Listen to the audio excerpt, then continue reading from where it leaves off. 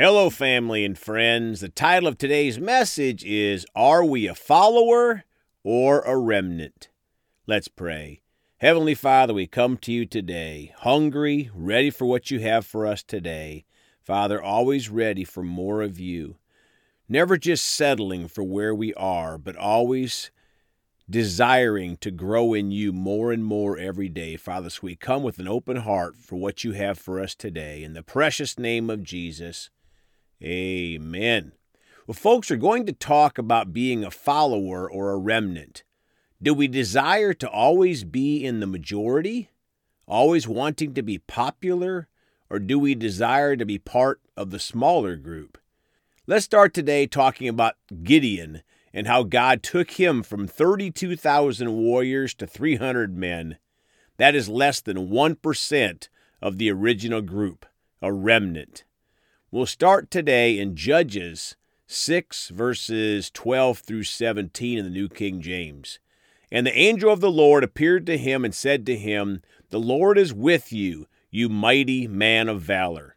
Folks, on the way to this journey from 32,000 men to 300 men, God first encouraged Gideon, and God is encouraging us today through the Holy Spirit and the Word of God. 13, Gideon said to him, O my Lord, if the Lord is with us, why then has all this happened to us? And where are all his miracles which our fathers told us about, saying, Did not the Lord bring us up from Egypt? But now the Lord has forsaken us and delivered us into the hands of the Midianites. My friends, the first thing Gideon did was whine to God, like many of us often do with God today, saying, Why did this happen to us? 14, Then the Lord turned to him and said, Go in this might of yours, and you shall save Israel from the hand of the Midianites. Have I not sent you? Folks, so God again encouraged Gideon, and he does for us too in our lives. God was a little bit more forceful with Gideon at this time. 15, So he said to him, O my Lord, how can I save Israel? Indeed, my clan is the weakest in Manasseh, and I am the least of my father's house. My friends, next came excuses from Gideon, and of course sometimes we make excuses too. 16, And the Lord said to him, Surely I will be with you, and you shall defeat the Midianites as one man. Folks, again, more encouragement from God for Gideon. And we have that encouragement from throughout the Word of God. And we know the end of the Bible. We win with an eternity in heaven if we stay with Jesus till the end. 17, Then he said to him, If now I have found favor in your sight, then show me a sign that it is you who talked with me. My friends, after all that encouragement from God, then Gideon needed a sign. You think God was thinking, Are you kidding me? Judges chapter 7 now, verse 2. And the Lord said to Gideon, The people who are with you are too many for me to give the Midianites into their hands, lest Israel claim glory for itself against me, saying, My own hand has saved me. Folks, so God is saying, you have too many people for the battle. People will think it was them and not God that did it. So in the next verse, God cuts down his numbers from 32,000 to 10,000 people. 3, Now therefore proclaim in the hearing of the people, saying, Whoever is fearful and afraid, let him turn and depart at once from Mount Gilead. And 22,000 of the people returned, and 10,000 remained.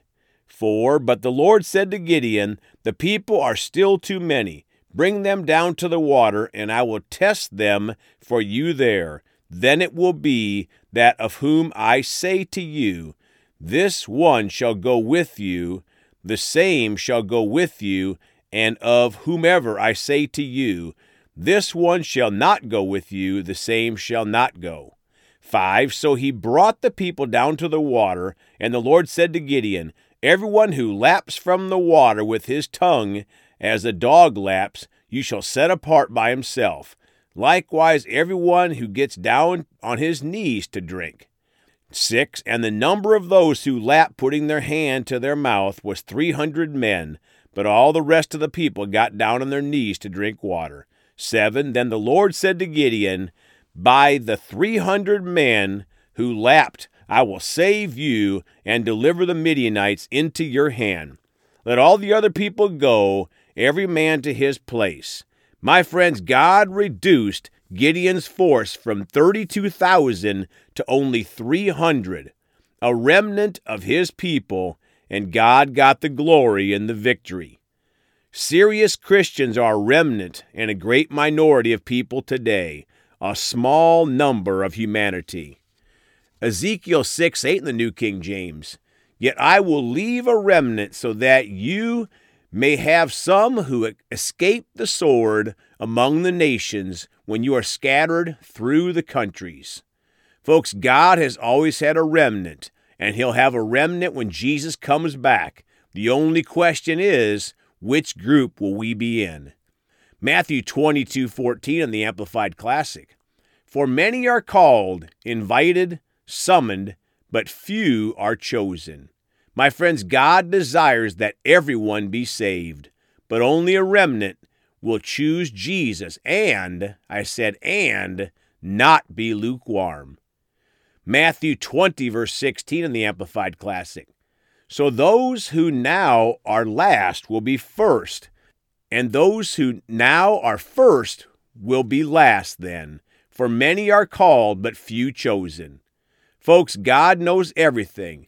He knew only a remnant would be with him at the end. Jeremiah 44:28 in the New King James. Yet a small number who escape the sword shall return from the land of Egypt to the land of Judah, and all the remnant of Judah who have gone to the land of Egypt to dwell there shall know whose words will stand, mine or theirs. Ezekiel 12:16 in the New King James. But I will spare a few of their men from the sword, from famine and from pestilence, that they may declare all their abominations among the Gentiles wherever they go. Then they shall know that I am the Lord. My friends, our understanding is so limited compared to God's understanding. Ezekiel 14:22.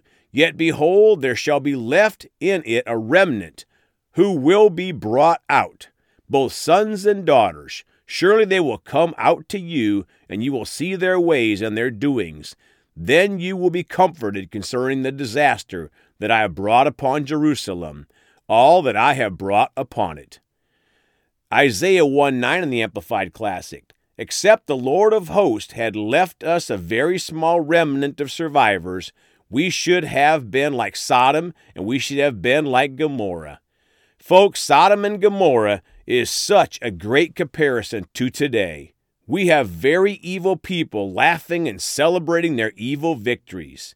They think they are getting away with evil and laughing in God's face, just like they thought they were getting away with evil at Sodom and Gomorrah, and they were all destroyed. But a remnant survived, praise God. Romans 9:27, the Amplified Classic.